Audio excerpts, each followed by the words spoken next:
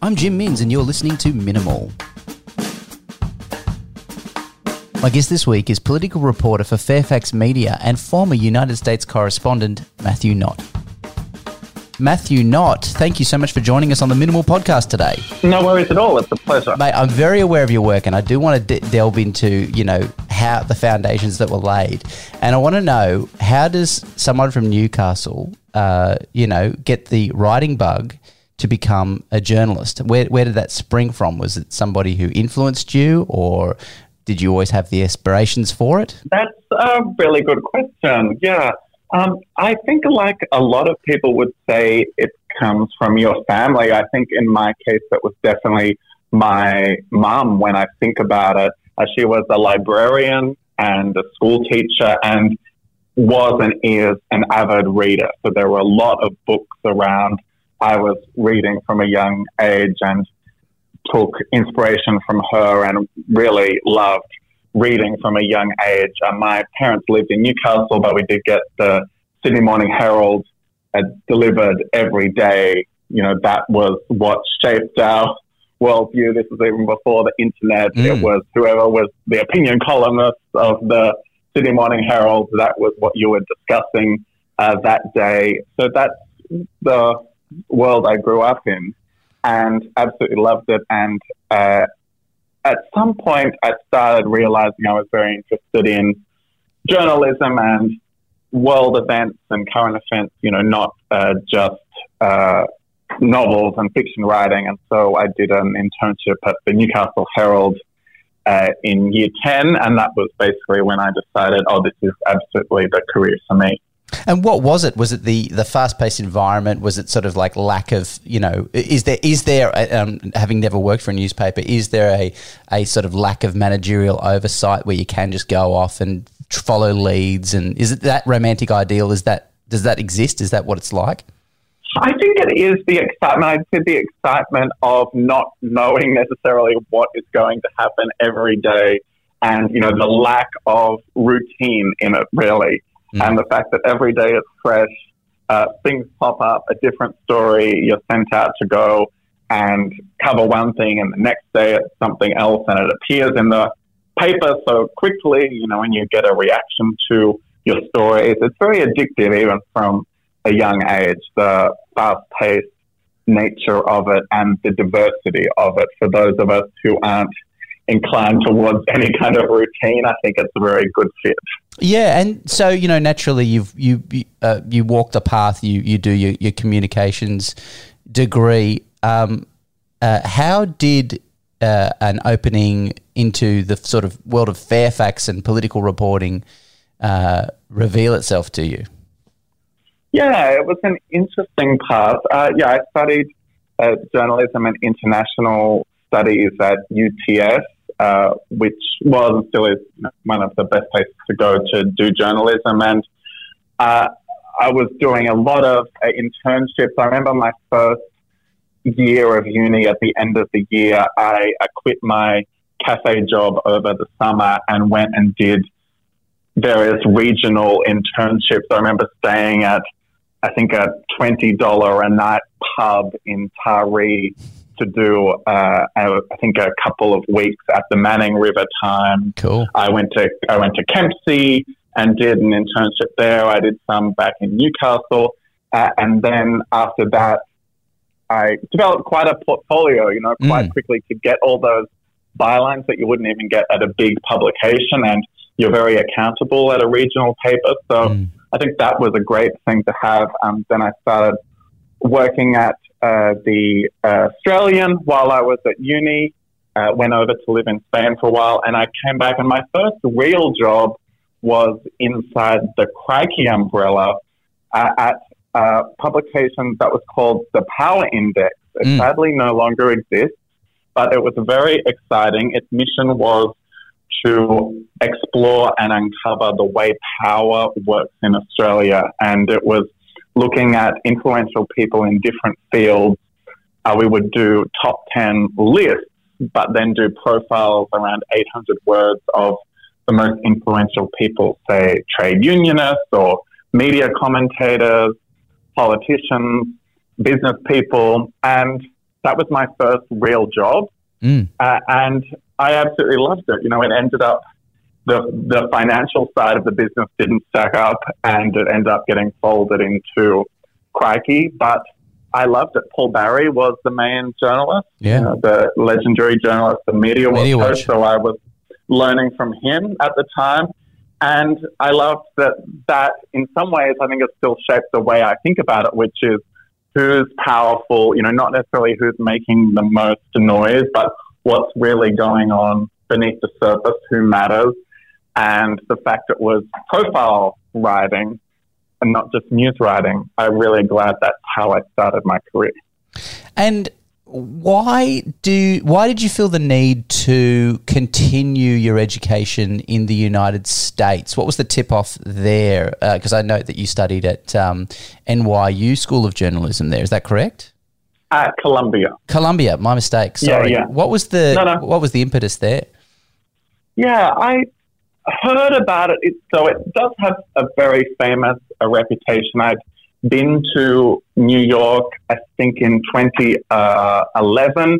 So even then, it was only my first year or two in journalism, but I made a point of dragging my family up to Morningside Heights, where the university is. It's up near Harlem, very much in the Upper West Side of New York, to have a look around and just poke around the journalism school and see what was going on. So at some level, it had already been implanted in my brain there. Then I went back to New York for a holiday a few years later and went and visited and checked it out and started seriously thinking about it, because it was just my dream to go and study there, to live in New York. I was a bit of a New York romantic and wanted to spend time there. Sure. But then the thing that definitely accelerated that and to actually make it happen was when Donald Trump was elected, quite surprisingly, you know, against the odds.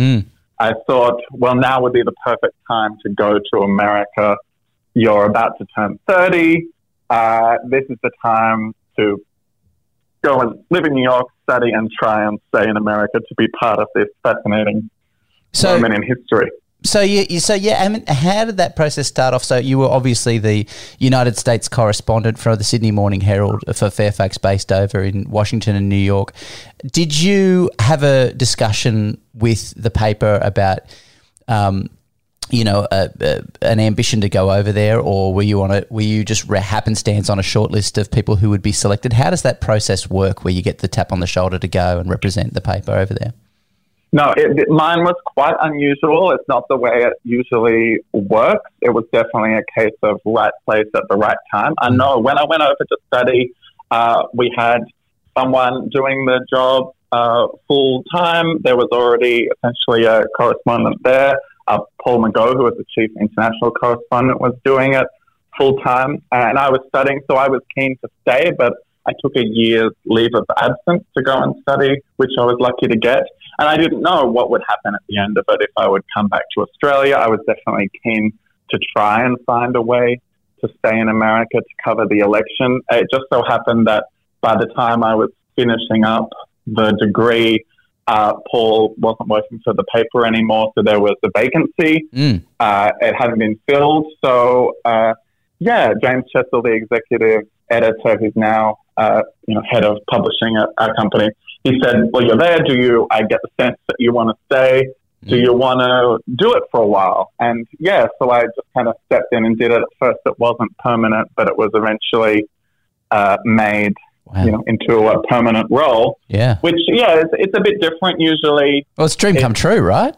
Exactly. So it was definitely right place at right time. Yeah, usually it's something that gets advertised internally, people in Sydney and Melbourne and Canberra. That did happen eventually. But I was glad that I was able to do it probably a little bit younger than you often would. Right.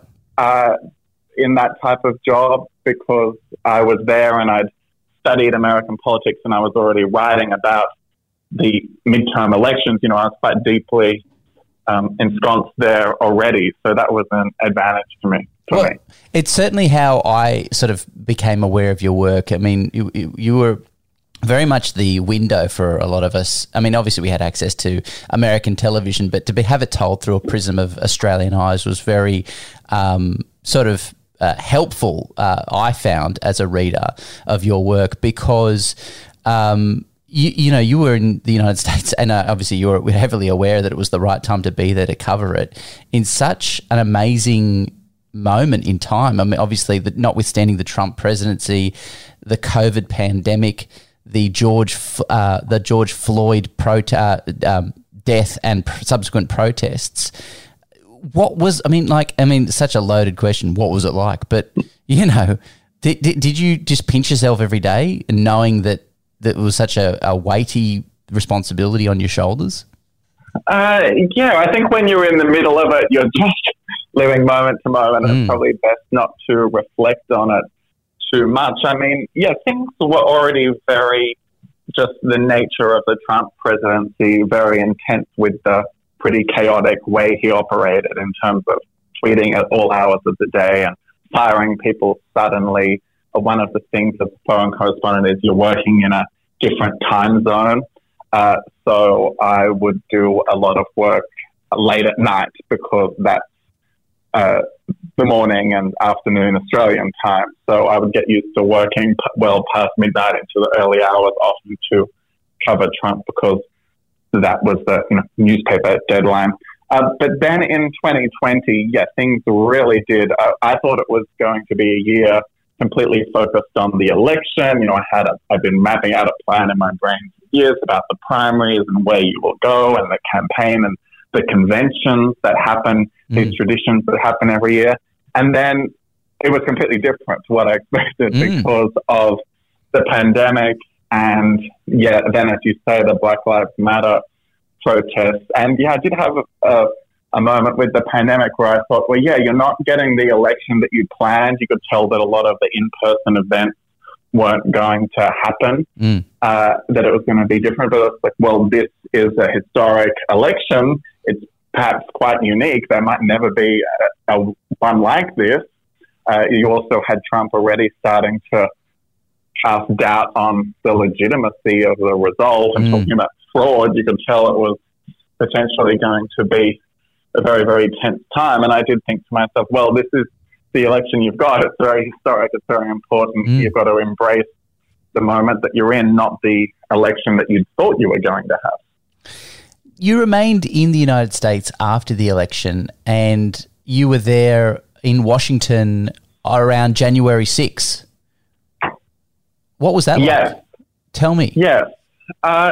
It was very interesting day because I'd been up late the previous night reporting on the Senate election results from Georgia, which was a significant story at the time because the Democrats took control of the Senate and it was clear they were going to be able to achieve a lot more of their policy agenda than they thought they were. So that was a big thing.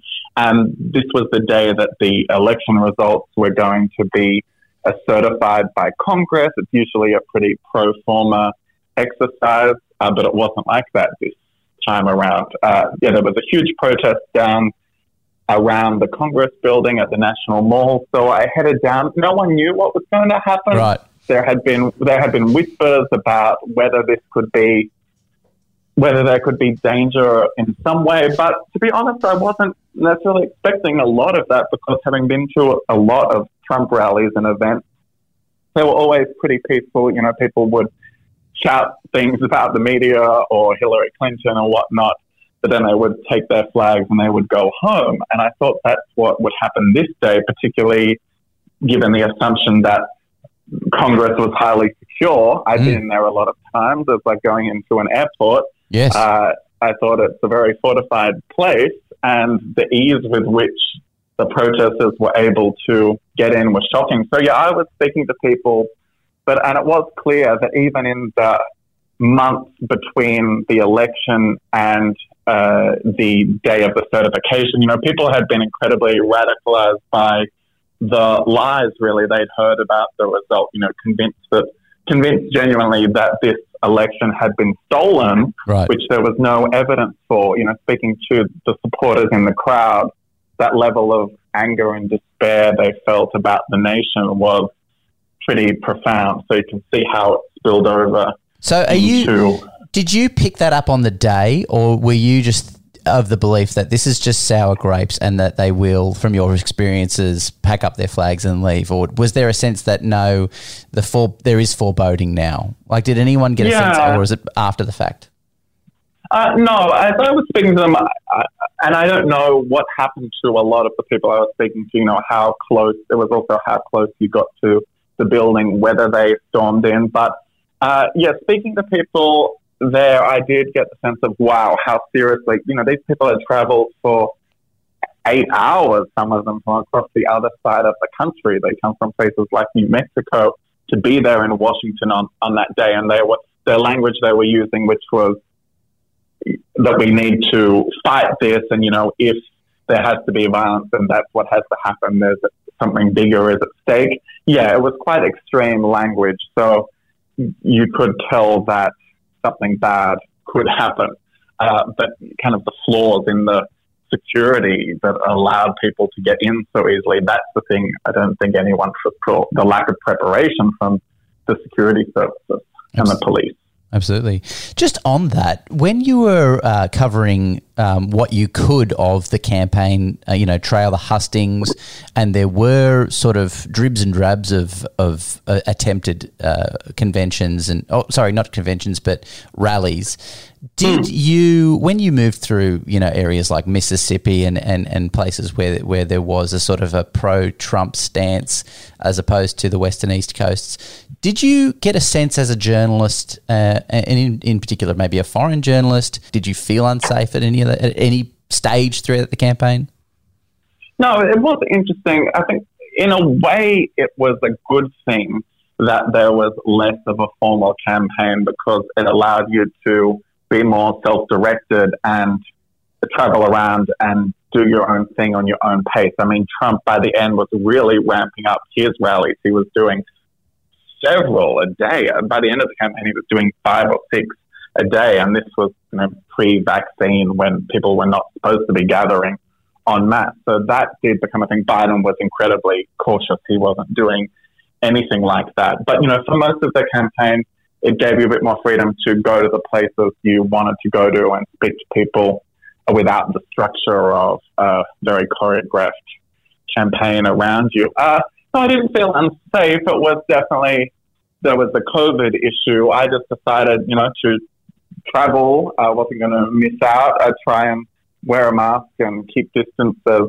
well as I could to not get COVID during the campaign, which I didn't as far as I know. But that was the main thing at the Trump rallies and Trump events. Often they were quite positive for the people who were there. It was often quite a joyful thing. They were very happy to be surrounded by people who thought just like they did. Yeah. Have you been back to the United States since that time, since January 6th at least?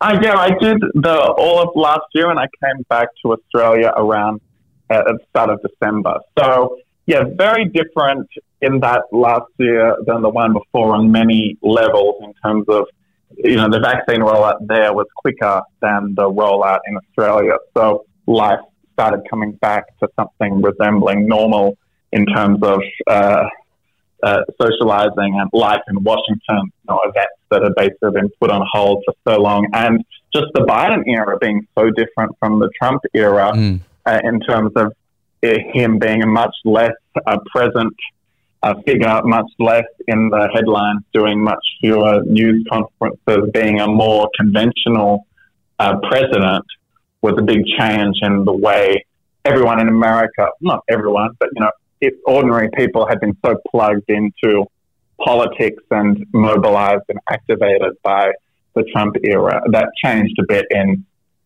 with Biden. People started going back to their normal lives. They weren't as occupied by politics as they were before. Interesting. So obviously a lot of us were, wary of your presence in the United States through your reporting, but you obviously became the story itself in June 2020. The incredible piece that you wrote for the Sydney Morning Herald, which obviously came out months later, describing your fall from a 5-story building whilst you're attending a friend's birthday party, is incredible. It's absolutely incredible what happened to you. Well, I guess first of all, you're obviously okay. You're back up and running. Thank God. You're still with us in one piece. What is it like to have such an incredible near-death experience?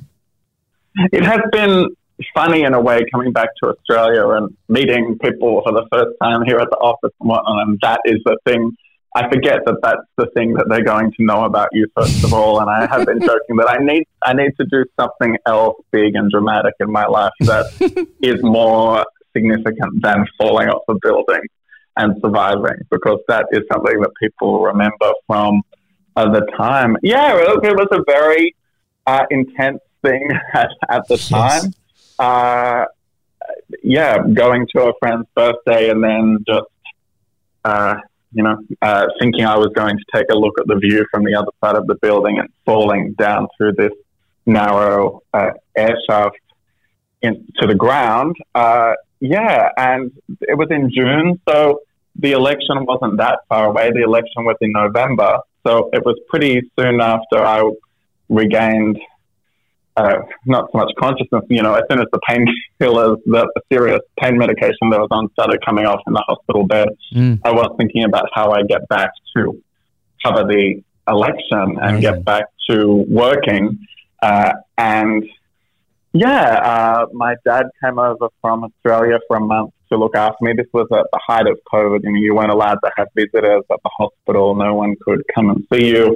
And obviously the international borders were closed, so I had to see my family for a long time. So, he came and was essentially my nurse. I couldn't really do anything in terms of I couldn't reach for a plate or could barely cut up my food really for a while. And, then it was amazing that with physical therapy and just the natural healing of the body, came back pretty much to normal, just with a bit of a dodgy left arm now that I wouldn't be able to lift a lot of weight, but that's the only thing left. Right. That is such an incredible, thank heavens, your piece in the Herald was so, it just went viral, the account, and I'll put the link in the line notes because, you can't summarize that in a question or an interview. It's there, it's on the page, everything that you went through. But I just want to ask, was there some sort of garbage thing that you landed on, just like cushioning? Like, what softened the blow? Yes.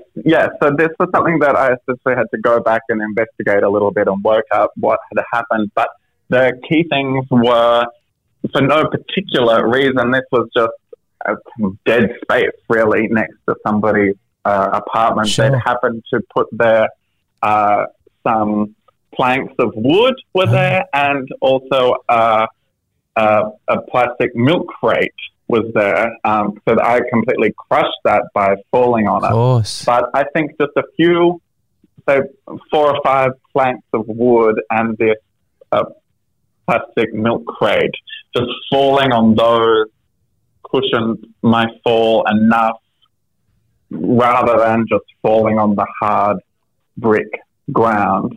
I think that's why I survived otherwise. And also just the way I spoke to some experts about this after to the Good Weekend piece, it's also just the luck of how you fall. I essentially fell on really hard onto my left shoulder and that side of my body, but my head wasn't impacted in any way. My legs weren't impacted in any way. I just kind of jammed into a corner. Obviously, if you'd fallen at a different angle, then it would have been a different outcome. Thank God, obviously. So it's really just luck. Oh, you're meant to be here. Honestly, you're meant to continue the work. Straight on the campaign 6 months later. It's absolutely unbelievable. I just wanted to finish up. You've such a young journalist, such a storied career already. You've been in such amazing scenarios, situations. You've covered a very important piece of world history. What are you hungry for next? You've done so much so young. What are you doing now, and what do you hope to do in the next 5-10 years? What's going on? Yeah, I am really excited in the short term. Having been away for 4.5 years, to come back and get back in touch now with Australia. I found it really exciting to know what's going on here again. So going into election campaign, I'll be covering that. I've got a big focus on my role now on multicultural communities and the changing nature of Australia. So I'm trying to apply some of what I learned as a foreign correspondent into reporting here, to go into places with the fresh eyes that you would take to another country, to even parts of Sydney, are completely different to the other. So I'm trying to use some of that perspective in my job here. And I just really want to keep writing. I want to write longer pieces. I'd love to get into even writing a book or something one day. But in the short term, I'm very keen to keep working here at the Herald and finding out good stories about Australia. Great. And will you ever become a foreign correspondent again? I think I would love to, actually. I mean, there is a reason why you tend to not do it forever, because you do want to keep a freshness of perspective and, still retain connections to your home country, rather than becoming too used to where you are. There's definitely a reason why people tend to move around, say, 3 or 4 year terms that you get. There's a reason for that. No, I would love to. It's such a fun, the idea of being out there on your own, really doing it and covering a whole country or continent is kind of intimidating, but it's also very exciting to have that level of freedom that you can get by being a foreign correspondent.